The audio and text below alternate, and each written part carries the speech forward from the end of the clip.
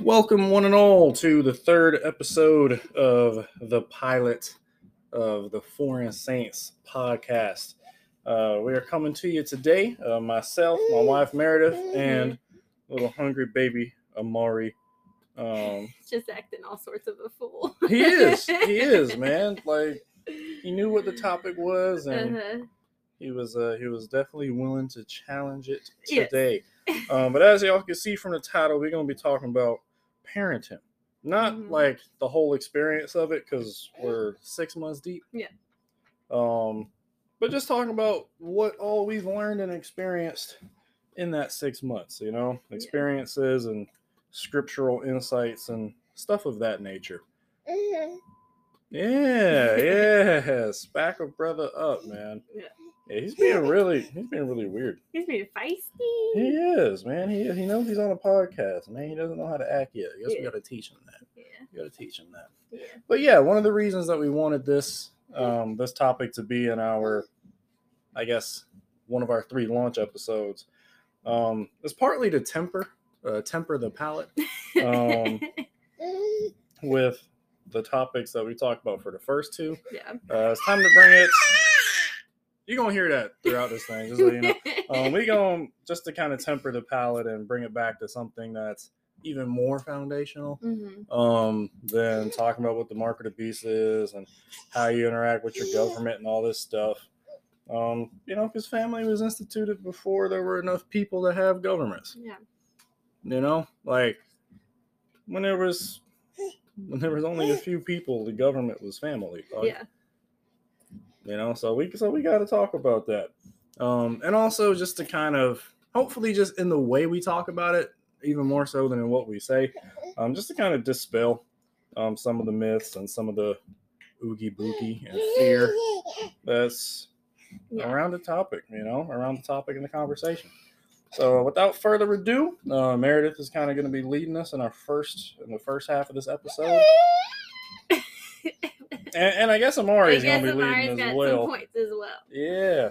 Yeah. I think as we've been talking the last couple weeks over, what scriptures come to mind and lessons learned and whatnot. I think for me, as mom, just the continuous dying to self has really been ringing in my ears, because dad can't feed or dad can't make milk, and so the lack of sleep usually falls primarily on me. I can't. Yeah. So, hi, feisty one. And so I think that's been a meditation for me the last couple weeks, and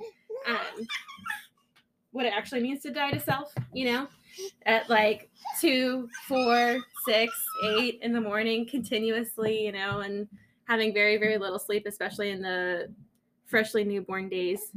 There's a lot of the, oh my gosh, why is this happening to me mentality, right?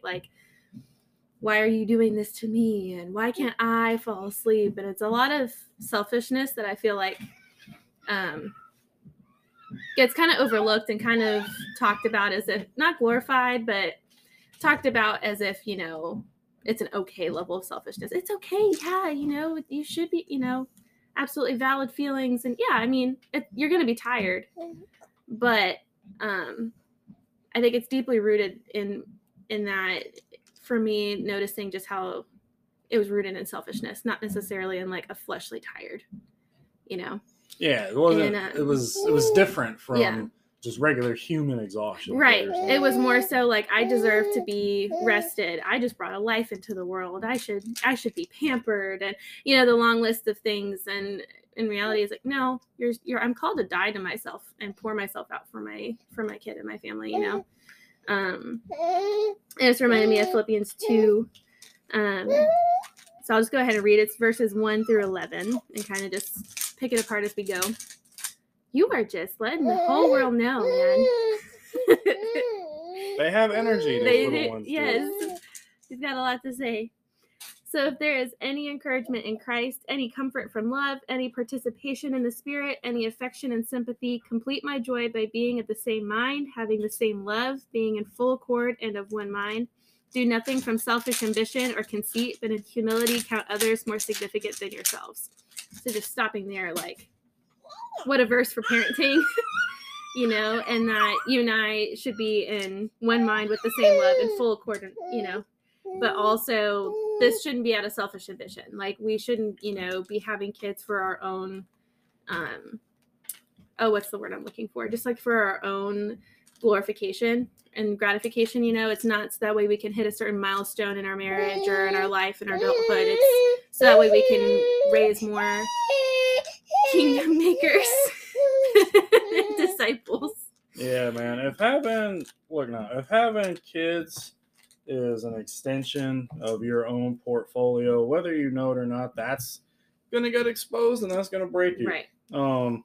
I play a lot of video games. I know that's like you're not supposed to say that in some Christian circles. I play a lot of video games, and worse than that, I actually take life lessons from them. Mm-hmm. You know, because I think they get that deep.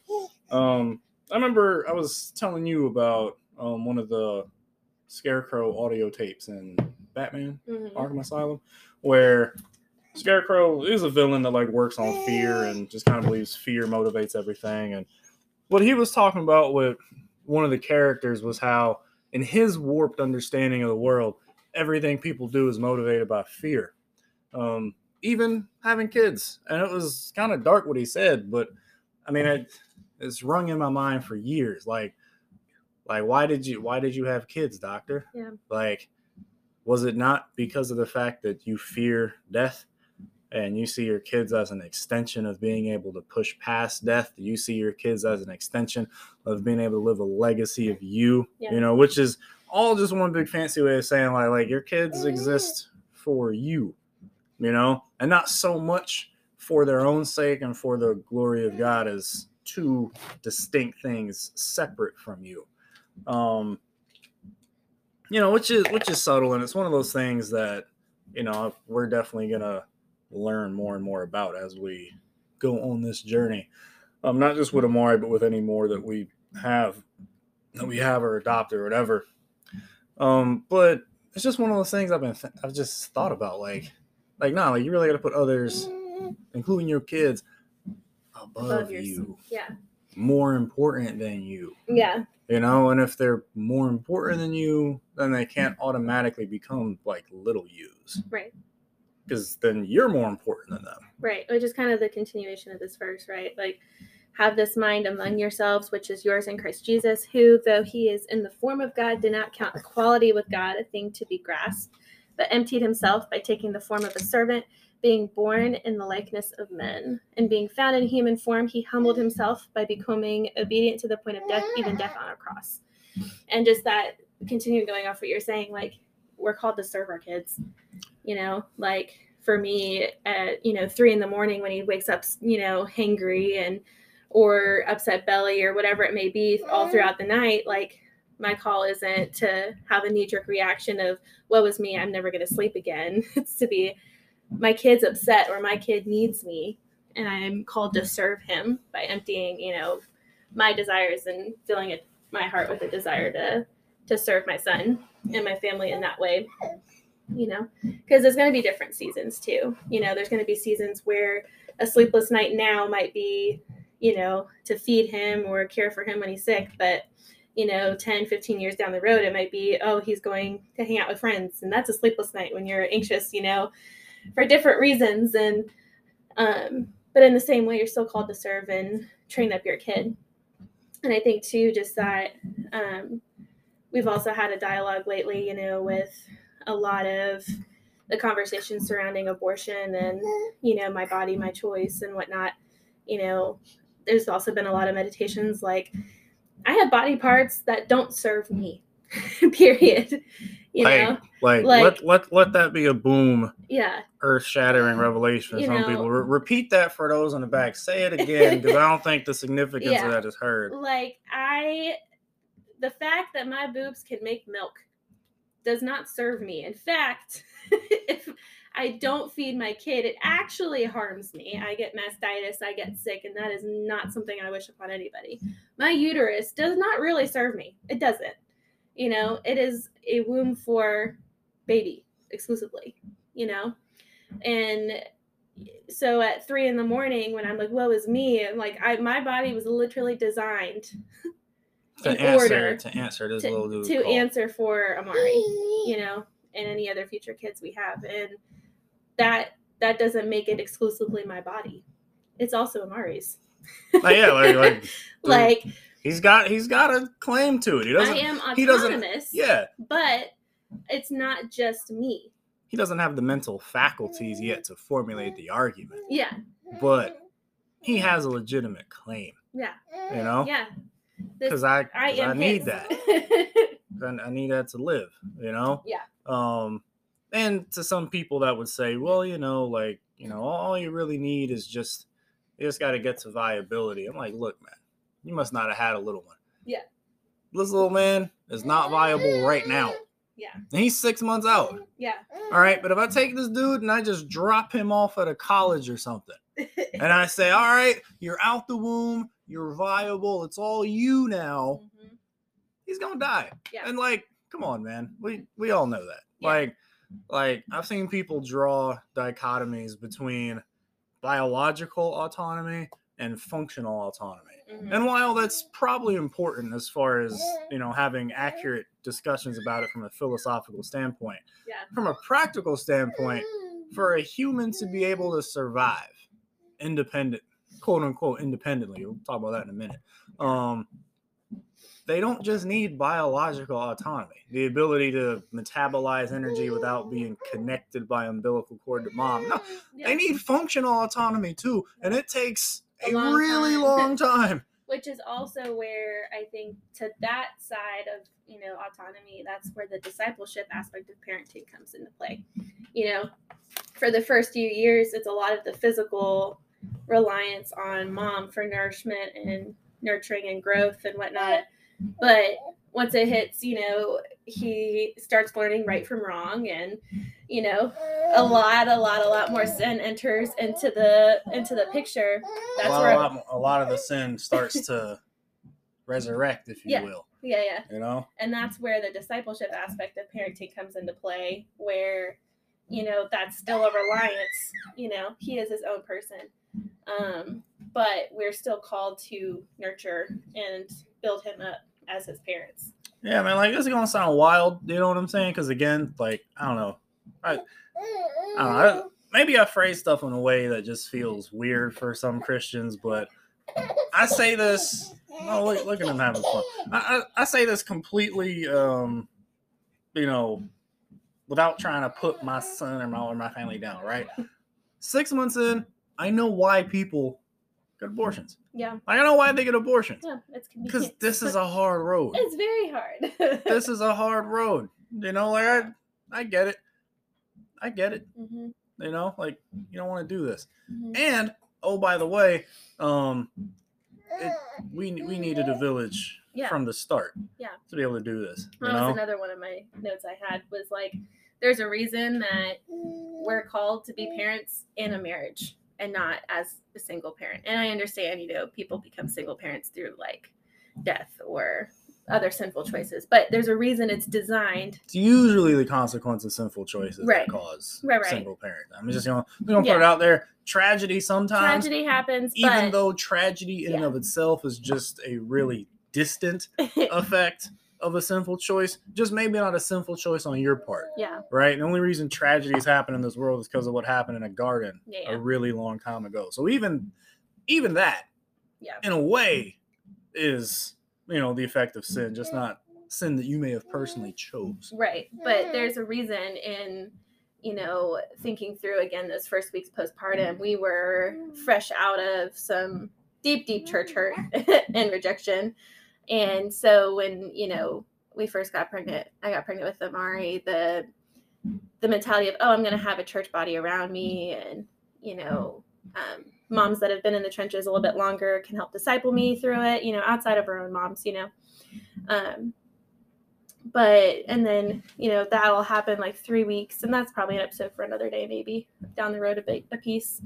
But that church hurt was very fresh when Amari was born. And so that grief in realizing, you know, there was one middle of the night where I was like, I totally expected to have more people around me, and that would have made all the difference, with figuring out breastfeeding. And I have a lot of issues with breastfeeding that women don't have, and my hormones don't respond the way that they're supposed to. So I don't get happy hormones. I get doom and despair if it's not done right. And so, that's something that I would have loved to be able to like pray through with older women that have gone through it before me. And, there's, our families were amazing and supporting and bringing food and help, and my mom came and stayed with us for a bit. And that's again, how God designed it, like the church is a community. And when you're bringing in new life, it's not just mom and dad discipling, it's your people, and now that we're back in a new healthy, church relationship, and we have a community again, and we're kind of rebuilding, a community. It's nice to be able to call up another mom and be like, listen, I've gotten maybe 3 hours of broken sleep. I can't eat enough. I can't help. I think it's a nice reminder of the need for a savior, and the savior provides through his people, and that, again, it's just, that's how it's designed. Yeah. More times than not, Jesus is going to provide for his people. Yeah, through his people. More times than not, in this New Testament context of how human beings relate to their creator now than these last times before the final curtain is called. Yeah. Right? God's usually going to use people to answer prayers for provision. And if that's the case, then it means you gotta keep people in your corner. Yeah. So that God has a means. less complicated ways to get stuff to you, Yeah. Like, I'm not saying that God can't do all this, that, and the other. He can. It'd just be a lot faster for you if God didn't have to orchestrate moving heaven and earth to get some provision to you because you decided you wanted to be a recluse. Like, and in the end, that provision probably was going to need some people anyway. Son. Ouch. See, you let him near your hair, man. Like, you got happy in the verse. No, but here's the interesting thing about having kids, though, right? It makes literally no sense from a worldly perspective. Right. You know what I'm saying? Like, and like literally, even down to the scientific level, there is still that debate in philosophy that is in the philosophy of science, the philosophy of evolutionary science, I should say. That is kind of sort of laughed at by people that, in my opinion, just don't have eyes to see or ears to hear. But literally, why have a kid? Yeah. Like, outside of God saying, be fruitful and multiply. They're expensive. They're exhausting. They cry a lot. They bring you a lot of pain. Yeah. Like, I mean, you mentioned the mastitis and other stuff, and all that stuff is true. But you want to know another way that we could have avoided it? Somebody could say to themselves right now, I hear you, maybe you just shouldn't have had the little one. Mm-hmm. Maybe could have waited until, you had some things in life put together a bit more. Although I would say our life is actually pretty well put together, considering where we're at and who we are and like how, like, comparatively to our peers, I'd say our lives are pretty well put together, but you could always be more put together in your own mind, right? So, like, why do it, And like I said, even at the level of the debate of philosophy and science, right? If you multiply, that's another mouth to feed, right? If I've only got one Hot Pocket and then I bring in a roommate, well, now what? We got to split the Hot Pocket? What? Now I get half a Hot Pocket? Why would I have another human, especially a human that's not ready to help with his load from the word go? Right. That's something that's very interesting about how we're built. A lot of people say, about why they're, sexually wild and all sorts of other stuff. Well, because, man, if God had built me for monogamous relationships, maybe I shouldn't have had this drive. I mean, ignoring the fact that you're the one revving the drive up all the time, but whatever. Right? Children, to me, are the answer to that. Like, Give me one proof. Give me one proof that humans were made to be monogamous. Babies. Baby, like literally, babies flourish best in a monogamous relationship. One man, one woman. That's where they do the best at. Yeah.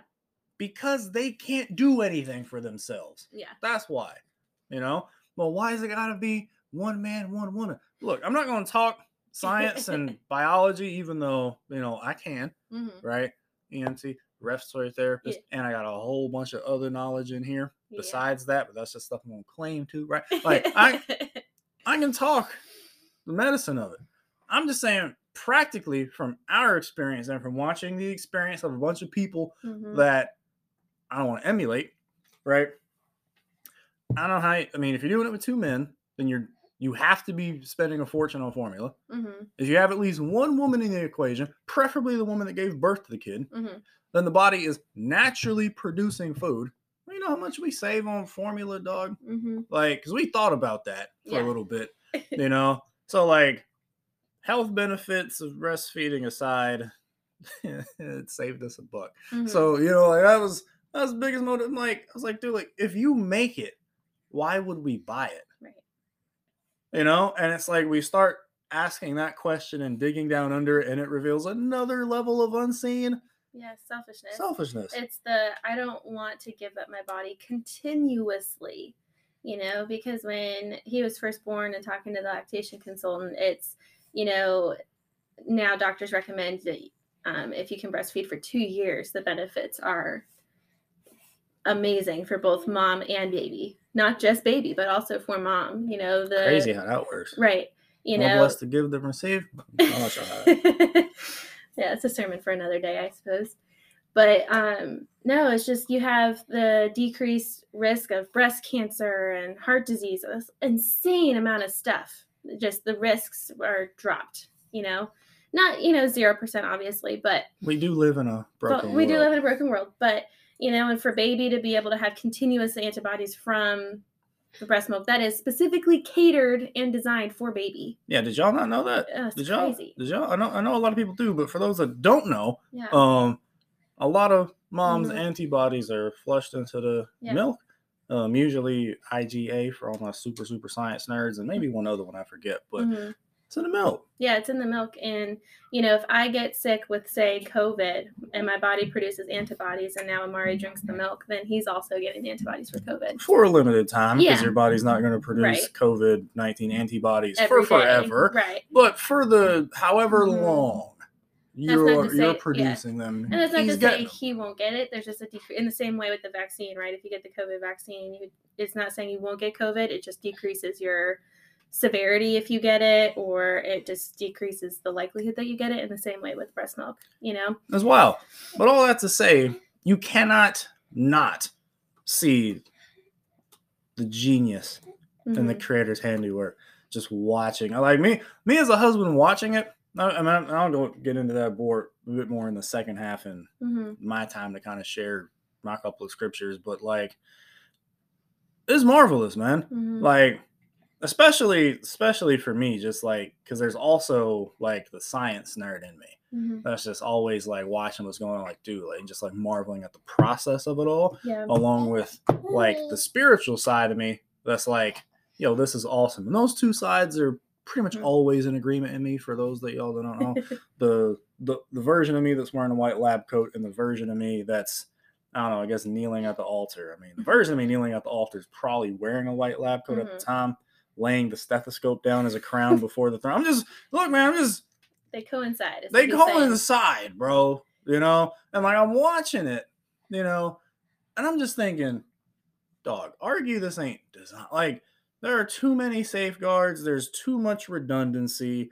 And if even one or two of these things don't work the way it works, then this whole situation, this whole complicated dance of the beginning of life doesn't work. Doesn't work. You're watching the creator's handiwork at hand. Y'all that want to have evidence for God. And I'm not saying have a kid to have evidence for God. You got way more than that. There's way more than that. But I'm just saying, like, maybe talk to someone that's got one, man. Like, And evidence is there every day. Yeah. And I think too, with certain things that didn't go the way that they're designed, right? Like say breastfeeding for me. I have something called dysphoric milk ejection reflex, kind of alluded to it earlier in this episode, where pretty much whenever, there's a milk letdown trigger when you're breastfeeding, typically you're supposed to get, this rush of dopamine, the happy hormones. It's supposed to be this wonderful bonding experience between mom and baby. I don't get that. I get dysphoria. The first few weeks postpartum, I would get like full body tremors. I couldn't really think rationally. Everything was a literal cloud. And a part of that's normal postpartum, but it was kind of ridiculous to a point. I remember you came home from work and you were like, you need to go get checked out from a doctor. Like, this is not okay. I thought it was, I was thinking postpartum depression. I was thinking horses before zebras. That's just what we do. Right. That's what you do. But I'm thinking through of like how many women don't know about that as a thing. And I was lucky. I had a lactation consultant who, when I started asking her, I was like, is it normal to still have shakes? Because, after you have a baby, you get that rush of hormones, and baby's placed on your chest and you kind of shake a bit because it's an adrenaline rush. And I was like, when do the shakes stop? And she looked at me like, oh my goodness, what? You're not getting shakes still, are you? I was like, yeah, all the time, and thinking through like, that's not how it's designed. That's broken. However, it's still a means to endure. Like for me, it means that I have to exclusively pump. I can't nurse because that triggers that letdown release too often. And so I say jokingly, it makes me feel like a little bit of a psycho because I'm not rational. I get extremely short. Like I am not me. and the brokenness points to the design. Exactly. And it also points to a hope of a restoration and a redoing of a better design. Romans 8, the creation was subjected to futility and hope of him who subjected it, that it will one day be able to experience the full freedom of the children of the glory of God. And I think, yes, and amen to all of those. But I think also for me lately, it's just been that call to endure. Like how many times in the last week, we're 6 months into this, right? Like in the last week, have I been, oh my gosh, the amount of dishes that I have to do after I pump for 40 minutes. And, this whole cycle, it's exhausting, but it's a continuous call to endure because the reward is so sweet. Oh, yeah. And in a way, we're already enjoying a lot of it because his personality has been showing itself. Yeah. Really, I would say since he was born, but I guess being born is really exhausting. So he was asleep for a good day or two. After he woke up from that experience, though, it's like, dude, like I've been seeing personality traits, man. Yeah. Like he's even this early. He is. He is super spunky. He is, man. Yeah. Little trickster he's going to be. Yeah, very inquisitive. You can see a lot of things at 6 months. Where, again, it's one of those, he's not just a blob of cells, This dude came out with hair. That's wild. That's wild. A full head of hair. But the idea... 2 minutes. Yeah. I guess 1 minute. Yeah. Wrap up I can't see the timer. But it's just one of those where it's... What a joy it is in the midst of the trials, to be able to see him bloom and blossom and be a part of it and give yourself daily to something more beautiful. Indeed. A more beautiful design. And in the next segment, I will be opening up Psalm 127 and a little bit of Mark 10, mostly Mark 10, just to talk about kind of how the husband kind of fulfills that servant of all role of what Jesus kind of describes true greatness as being. Not that that's the only way to be truly great in the kingdom. It's just one expression of it. But anyway, one intermission in this episode, and we will be right back with the show.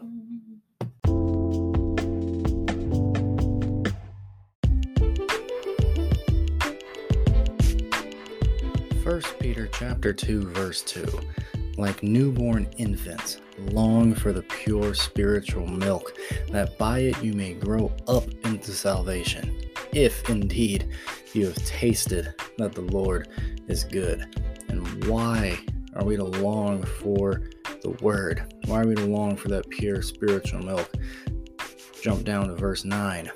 The text tells us, you are a chosen race, a royal priesthood, a holy nation. You could say foreign saints, a people for his own possession, that you may proclaim the excellencies of him who called you out of darkness into his marvelous light. Once you were not a people, but now you are God's people. Once you had not received mercy, but now you have received mercy.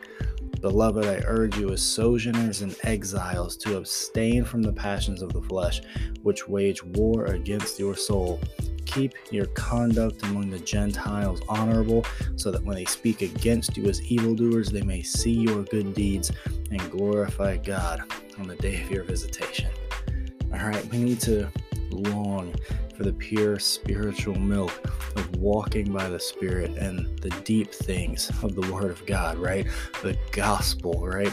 The gospel of God, of Jesus Christ, who was our propitiation, who paid for our sins and made us foreign saints, made us different from this world, not so that we could follow a list of rules and regulations, but so that we could proclaim the excellencies of Him who called us. It's literally so much better than just following a list of regulations. It's proclaiming the beauty of the King who raised us from the dead. All right, meditate on that, let that hit you, and let's get back to the show.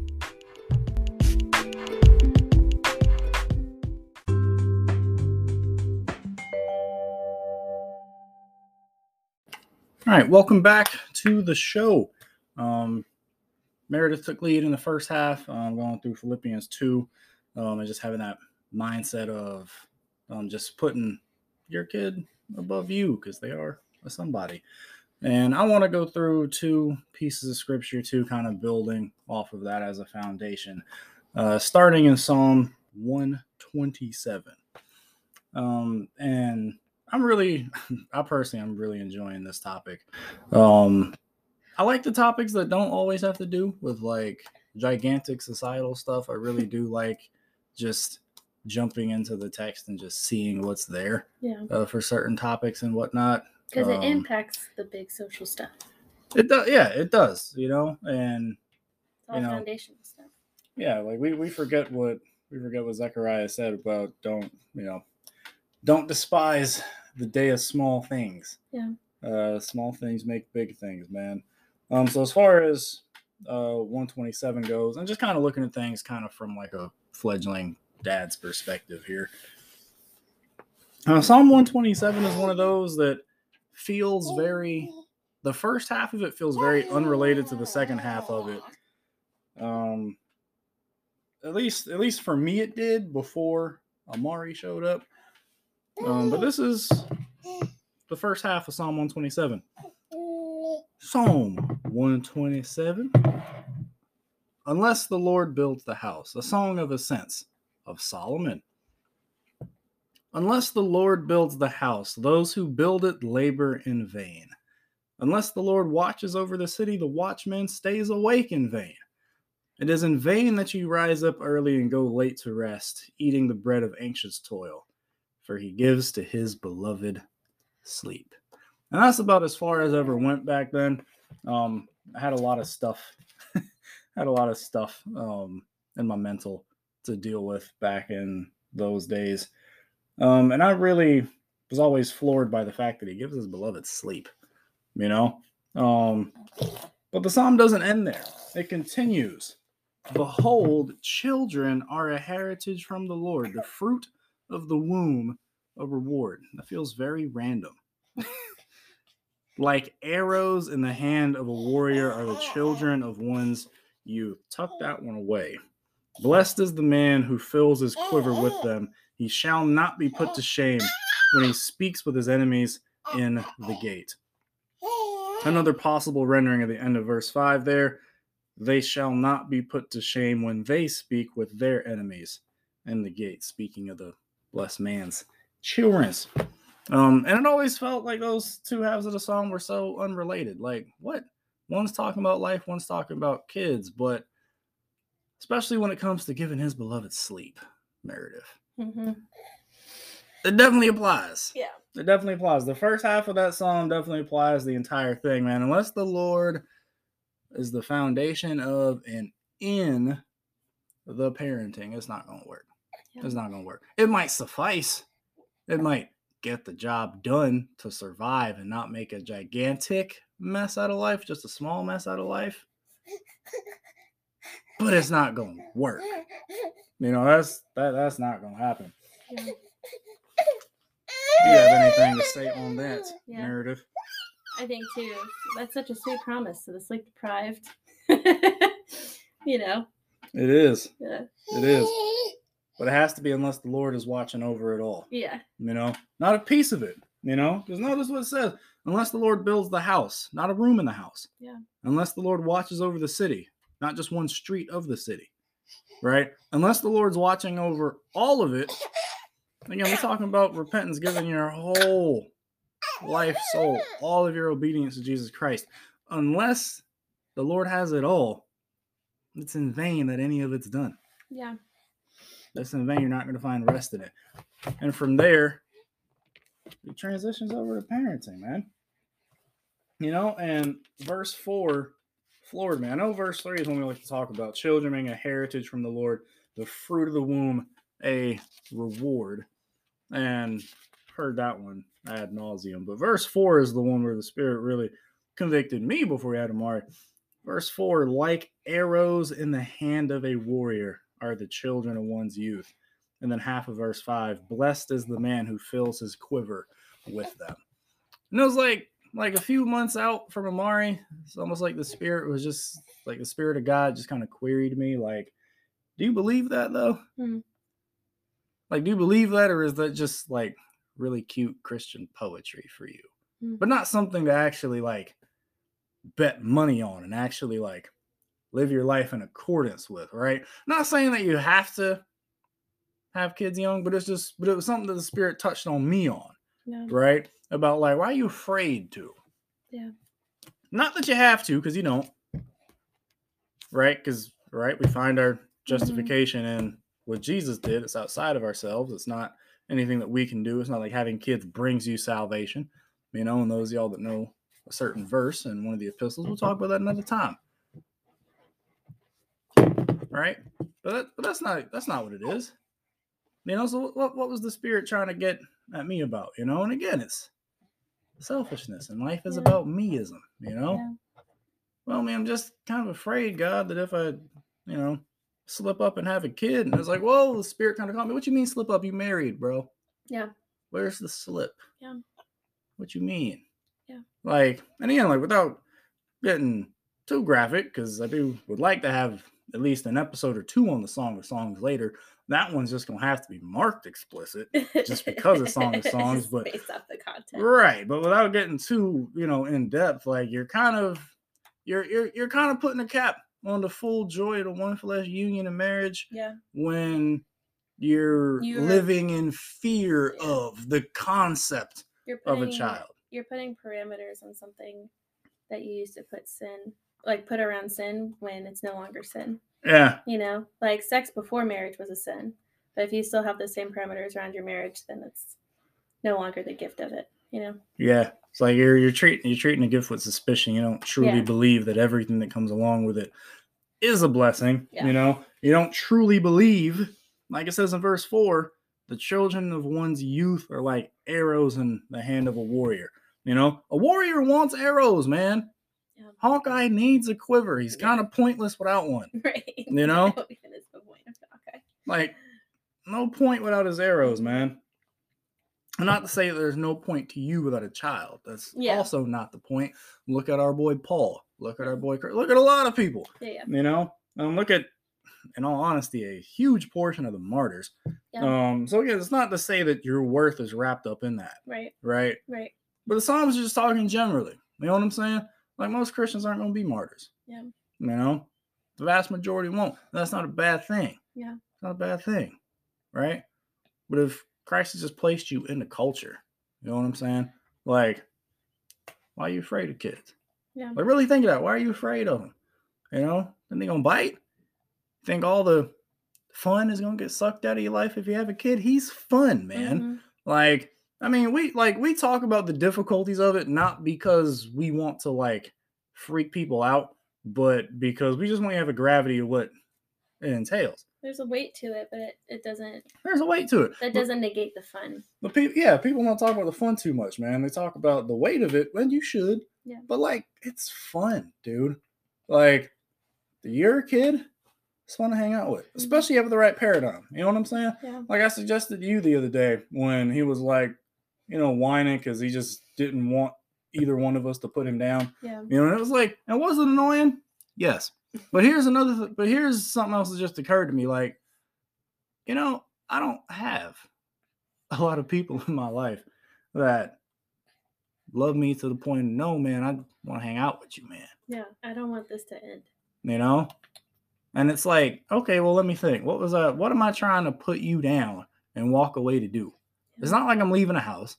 You know what I'm saying? Like, it's not like most of the stuff I want to do can't be done with you. You know what I'm saying?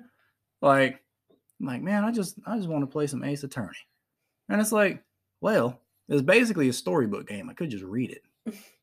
Have on my lap, read a book. Let's read a book with musical accompaniment. You know what I'm saying? Like, come on, like incorporate the kid into your life, and you'll find the fun comes just naturally, because the fun isn't so much what the kid does for you, though the kid does a lot for you even now. It's simply the joy of knowing and being known. Yeah. And the anticipation of knowing more. Yeah. That's where the fun comes from, man. And if that's the mindset you take to your kid, like, you can't really fail. Yeah. I mean, you're gonna have annoyances to be sure. You're gonna have, like, really deep annoyances. But it will be fun. Yeah. And you're gonna have days where you're like, yo, that was hard, but like, I mean, what else was I gonna do today? What was I gonna do? To walk in a park? Yeah. Really? Really? Like, what was I gonna spend my time doing if not with you? Yeah. Something that's not as cool. Something that the joy of it is less. The ceiling's less. The lasting is less. It's just not as good, man. Not to mention the other thing about the verse, right? Arrows in the hand of a warrior. A warrior can't do damage without them. You know what I'm saying? A warrior is less able to do damage to his proper enemies without his weapon than with. And so there is a very real sense for those of you Christians that really have a passion for just doing dents to the kingdom of darkness, where it's like kids are a very real help to that. Well, how does it help? It reveals the flesh in you. Yeah. To help you crucify it. Yeah. The kingdom of darkness is always trying to put forth outposts in your own soul. You got to fight to keep the territory. You know what I'm saying? They didn't just walk around Jericho, have the walls fall and walk off. They left some troops behind to protect it. Yeah. Right? Yeah. And that's what kids help us do, man. They help you notice when the flesh is encroaching far sooner than you would have noticed before the child came along. Yeah. It just does. Like you see to the core of it. You know what I'm saying? Stuff where it's like, man, that's not even bad. But, man, it's really revealing the selfishness in me that I'm willing to put, that I'm even contemplating. I'm struggling with putting him above certain things. Yeah. And you grow into that with time. But it's just interesting how that works, But now for the main event. The big verse for me. Mark chapter 10, I believe, starting in 35. What is happening, bro? He's giving me kisses. Ow! Bro, he is teething on your chin. That is not the same. It is a kiss. It is not. He is giving me love and affection. Okay. Right. Different paradigms, I suppose. Yeah. Different paradigm. But like I said, fun. Yeah.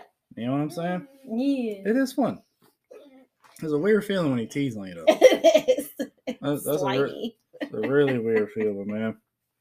Hey, but he chilling out, man. But he chilling out. Yeah. On a personal note, one of the things for me with children is it really showcases the grace of God. I'm telling her about this for weeks now, but like children, your kids love you despite you. Yeah.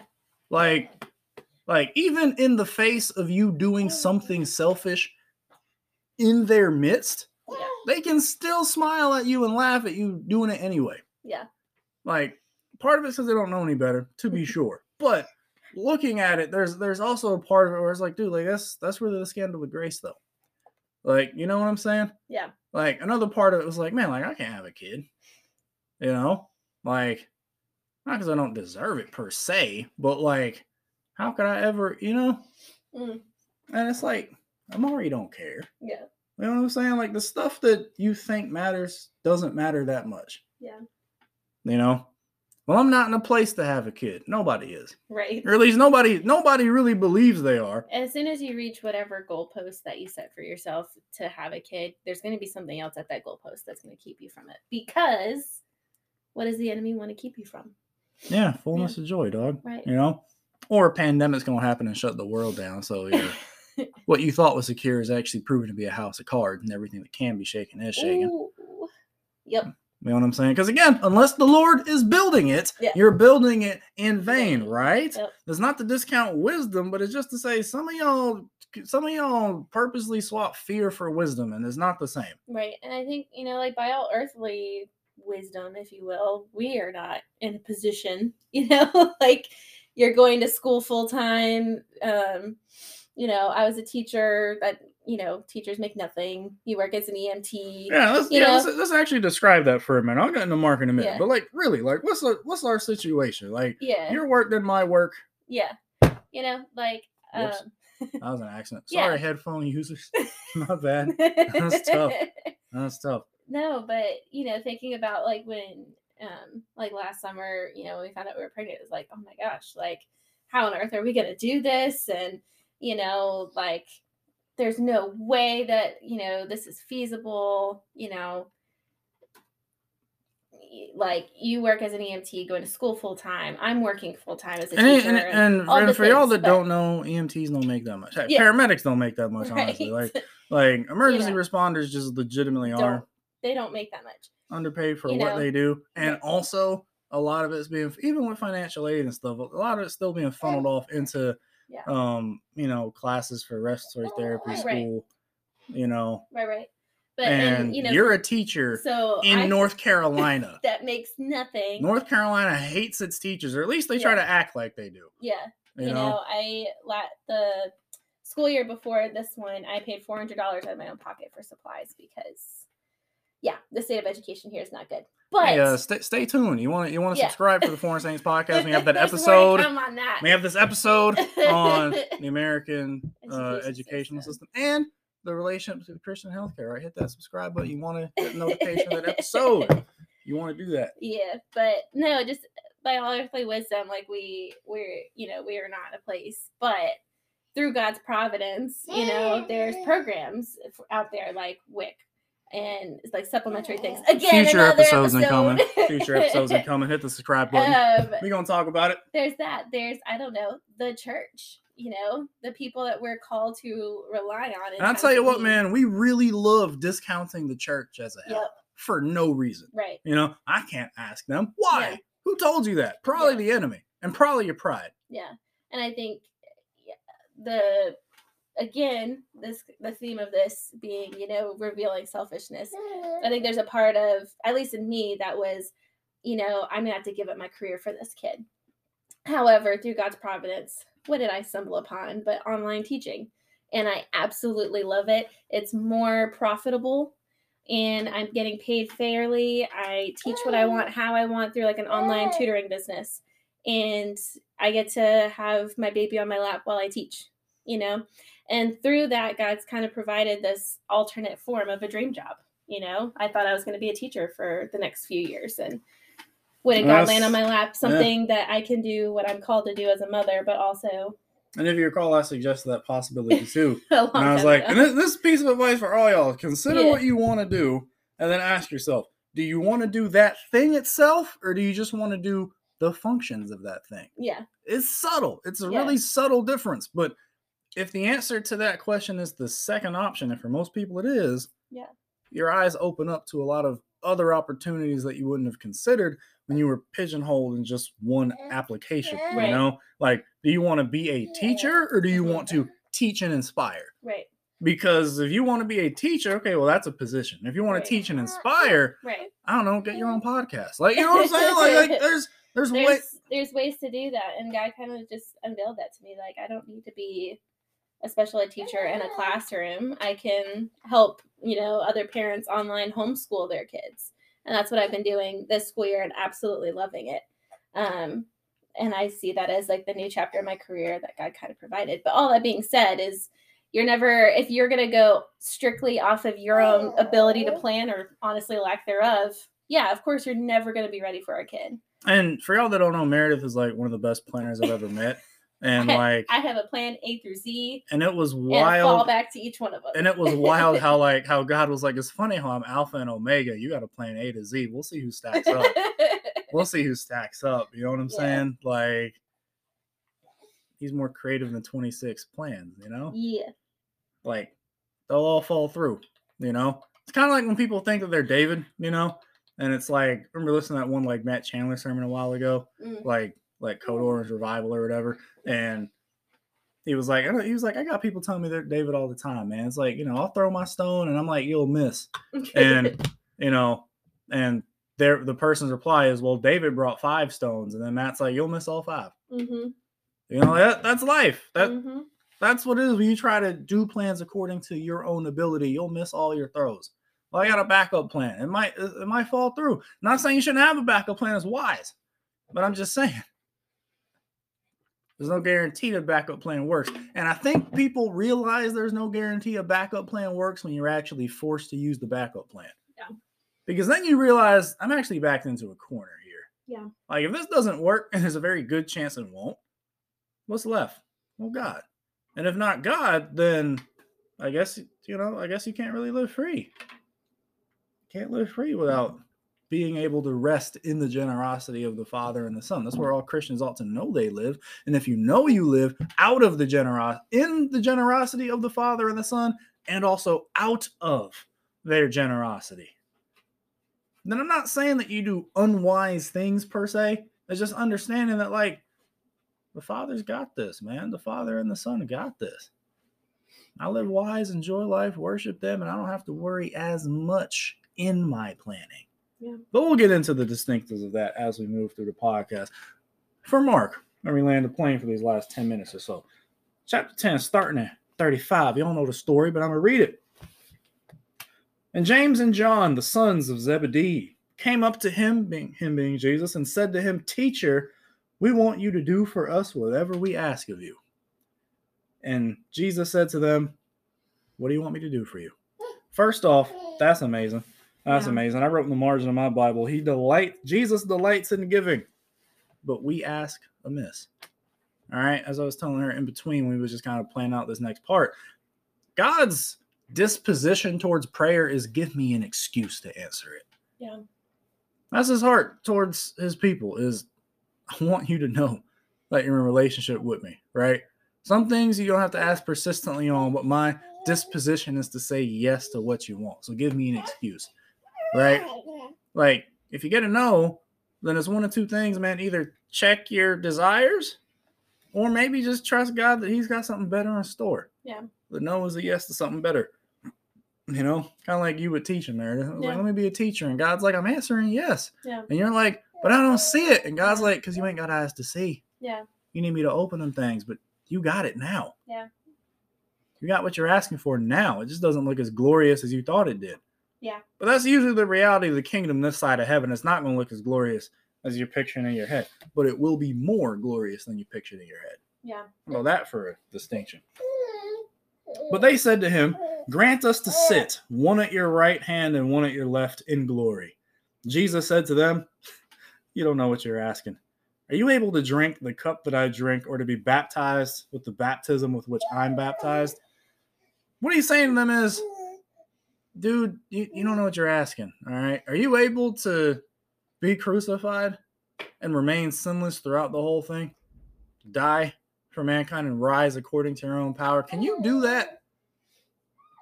Are you able to do that, to be asking what you're asking for? And they said, yeah, we're able. Clearly not understanding what Jesus meant. But that's to be expected. They didn't really understand the point of the cross either, up to a certain point. But Jesus said to them, verse 39, the cup that I drink, you will drink. And with the baptism with which I'm baptized, you will be baptized. But to sit at my right hand or at my left is not mine to grant, but it is for those for whom it has been prepared. Right? The disciples would go through their own suffering, but don't worry about what's going to happen. And, don't worry about that. We got other things to focus on, Yeah. And when the other 10 heard it, when the other 10 disciples heard this conversation going on, they began to be indignant at James and John. You know how we be. Who do you think you are to be asking that of Jesus? Do you think you're more important than us to be asking to be his right and left hands in the kingdom? And Jesus called them to him, called all those squabbling disciples back to him, and said to him, by the way, this is kind of a picture of what how you should settle disputes in the church, though. You should actually let Jesus call all y'all back to him and hear what he got to say about it. But understand that would mean crucifying the flesh, and sometimes we just don't want to do that. But I'm saying you should. Yeah. We ought to, right? It's how we show we're foreigners here. And here's another, about to drop into a verse here where it's just, the kingdom works different, man. Verse 42, Jesus called them to him and said to them, you know that those who are considered rulers of the Gentiles lord it over them. Gentiles being non-Jews, think of them as just basically those outside the faith. You know that those who are considered rulers of those outside the faith lord it over them, and their great ones exercise authority over them. But it shall not be so among you.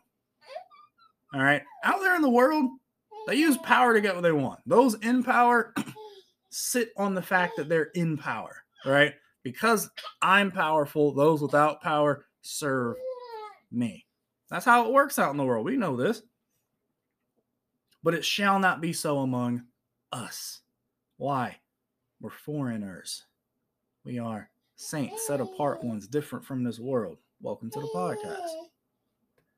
But it shall not be so among you. But whoever would be great among you must be your servant. And whoever will be first among you must be slave of all. For even the Son of Man came not to be served, but to serve, and to give his life as a ransom for many. Right? And that's what it says in verse 44. Now, what does that have to do with parenting? What does that have to do with parenting, man? I'll tell you what it has to do with fatherhood. Yeah. Answer specifically, you got to be that. You got to be willing to be a slave of everybody in the family. Especially at the start. Especially at our culture doesn't the start. Call somebody like chained to their, Oh yeah. Look, man, look. Again, we foreigners, man. Yeah. Like, you can call it that if you want to, and I'm going to say yes because there's life here. Right? Oh man, so you're just chained to your wife and to your kid? Yeah, the same way you're chained to a bottle, and we'll see which one gives the recipient more life. You know what I'm saying? Like, we got to have an aggressiveness to it when people come at us like that, Man, you just got to go home to the wife. I mean, yeah, I have to. I also get to. I'm blessed in doing it. There's spiritual life there. I don't have any of your problems in life. That's a fact. Not to say I'm better than you, but just to say God's design is leading me into greater life. John 10, because that's what Jesus desires for me. And I trust him to lead me into it. Right? I'm not better than you, but because of my obedience to Jesus Christ, my situation is better than you. It's better than yours. But the gospel is that none of that matters. Come on, too. We don't have to play this game of whose life is better than who, because it's stupid. It's a stupid game because we all lose compared to Jesus, so come on, join the team. Right? But, I mean, like as a husband, man, I'm pretty useless, man. Baby don't really need me. I mean, he needs me to, pay the bills and stuff, but, like to eat, he needs mom, Which means mom is now, in a way, the most important one here, What she needs is what goes, So if she needs protein, I need you to go get some beef, go get a quarter pounder from McDonald's, something. Come on. We got to get some milk going. Get out there, slave. We need some stuff. All right. That's what you got to be, man. And it just hit me that's really it, Yeah. Like if you're healthy in your Christian discipleship as a single man, sliding into husbandhood and then fatherhood should not feel that difficult. Like it shouldn't. It should feel like an extension of your discipleship and obedience to Jesus up to that point. 2-minute warning, fam. Like, that's what it should feel like. It shouldn't be difficult. That's my encouragement to young men. Like, it's the same life you've always been living, but now you have an outlet for adultery that's not adultery. Yeah. You know? The benefit of knowing and being known. Yeah. You know? Benefit of bringing a new life into the world, which is really mind-boggling. He didn't exist 7 months ago. Yeah. Except as a concept. You know? An Aerodish's concept. And now he's like, you know, existing in the world. That full-blown person. That's wild, man. But the verse uses the Greek word doulos. I'm not one of those that waters doulos down in the servant, and I understand why it's translated that way, and I don't disagree with it because of our history with slavery in this nation. But it does mean slave, right? Not simply a Jeffrey, but plantation, right? Slaves on the plantations was the most important ones there. The plantations couldn't work without them, but they got none of the honor. Yeah. Are you willing to step into that, Christian fathers? Right? Be the most important one, technically doing all the stuff, your stuff plus the wife stuff in a way. Don't expect none of the honor. Yeah. That's just expected. All right? Just expected. But trust me, man, it's the most fun you could ever have. Yeah. All right? Hey, man, we got 30 seconds left, dog. We signing off, man. That's our 3-episode intro, man. We'll catch y'all back in the new year, unless you feel like throwing a bonus one up. We'll see. Hey, man, but welcome to the Forest Saints podcast, man. It's going to be lit as we get into this stuff, man. Yeah. 7, take us home.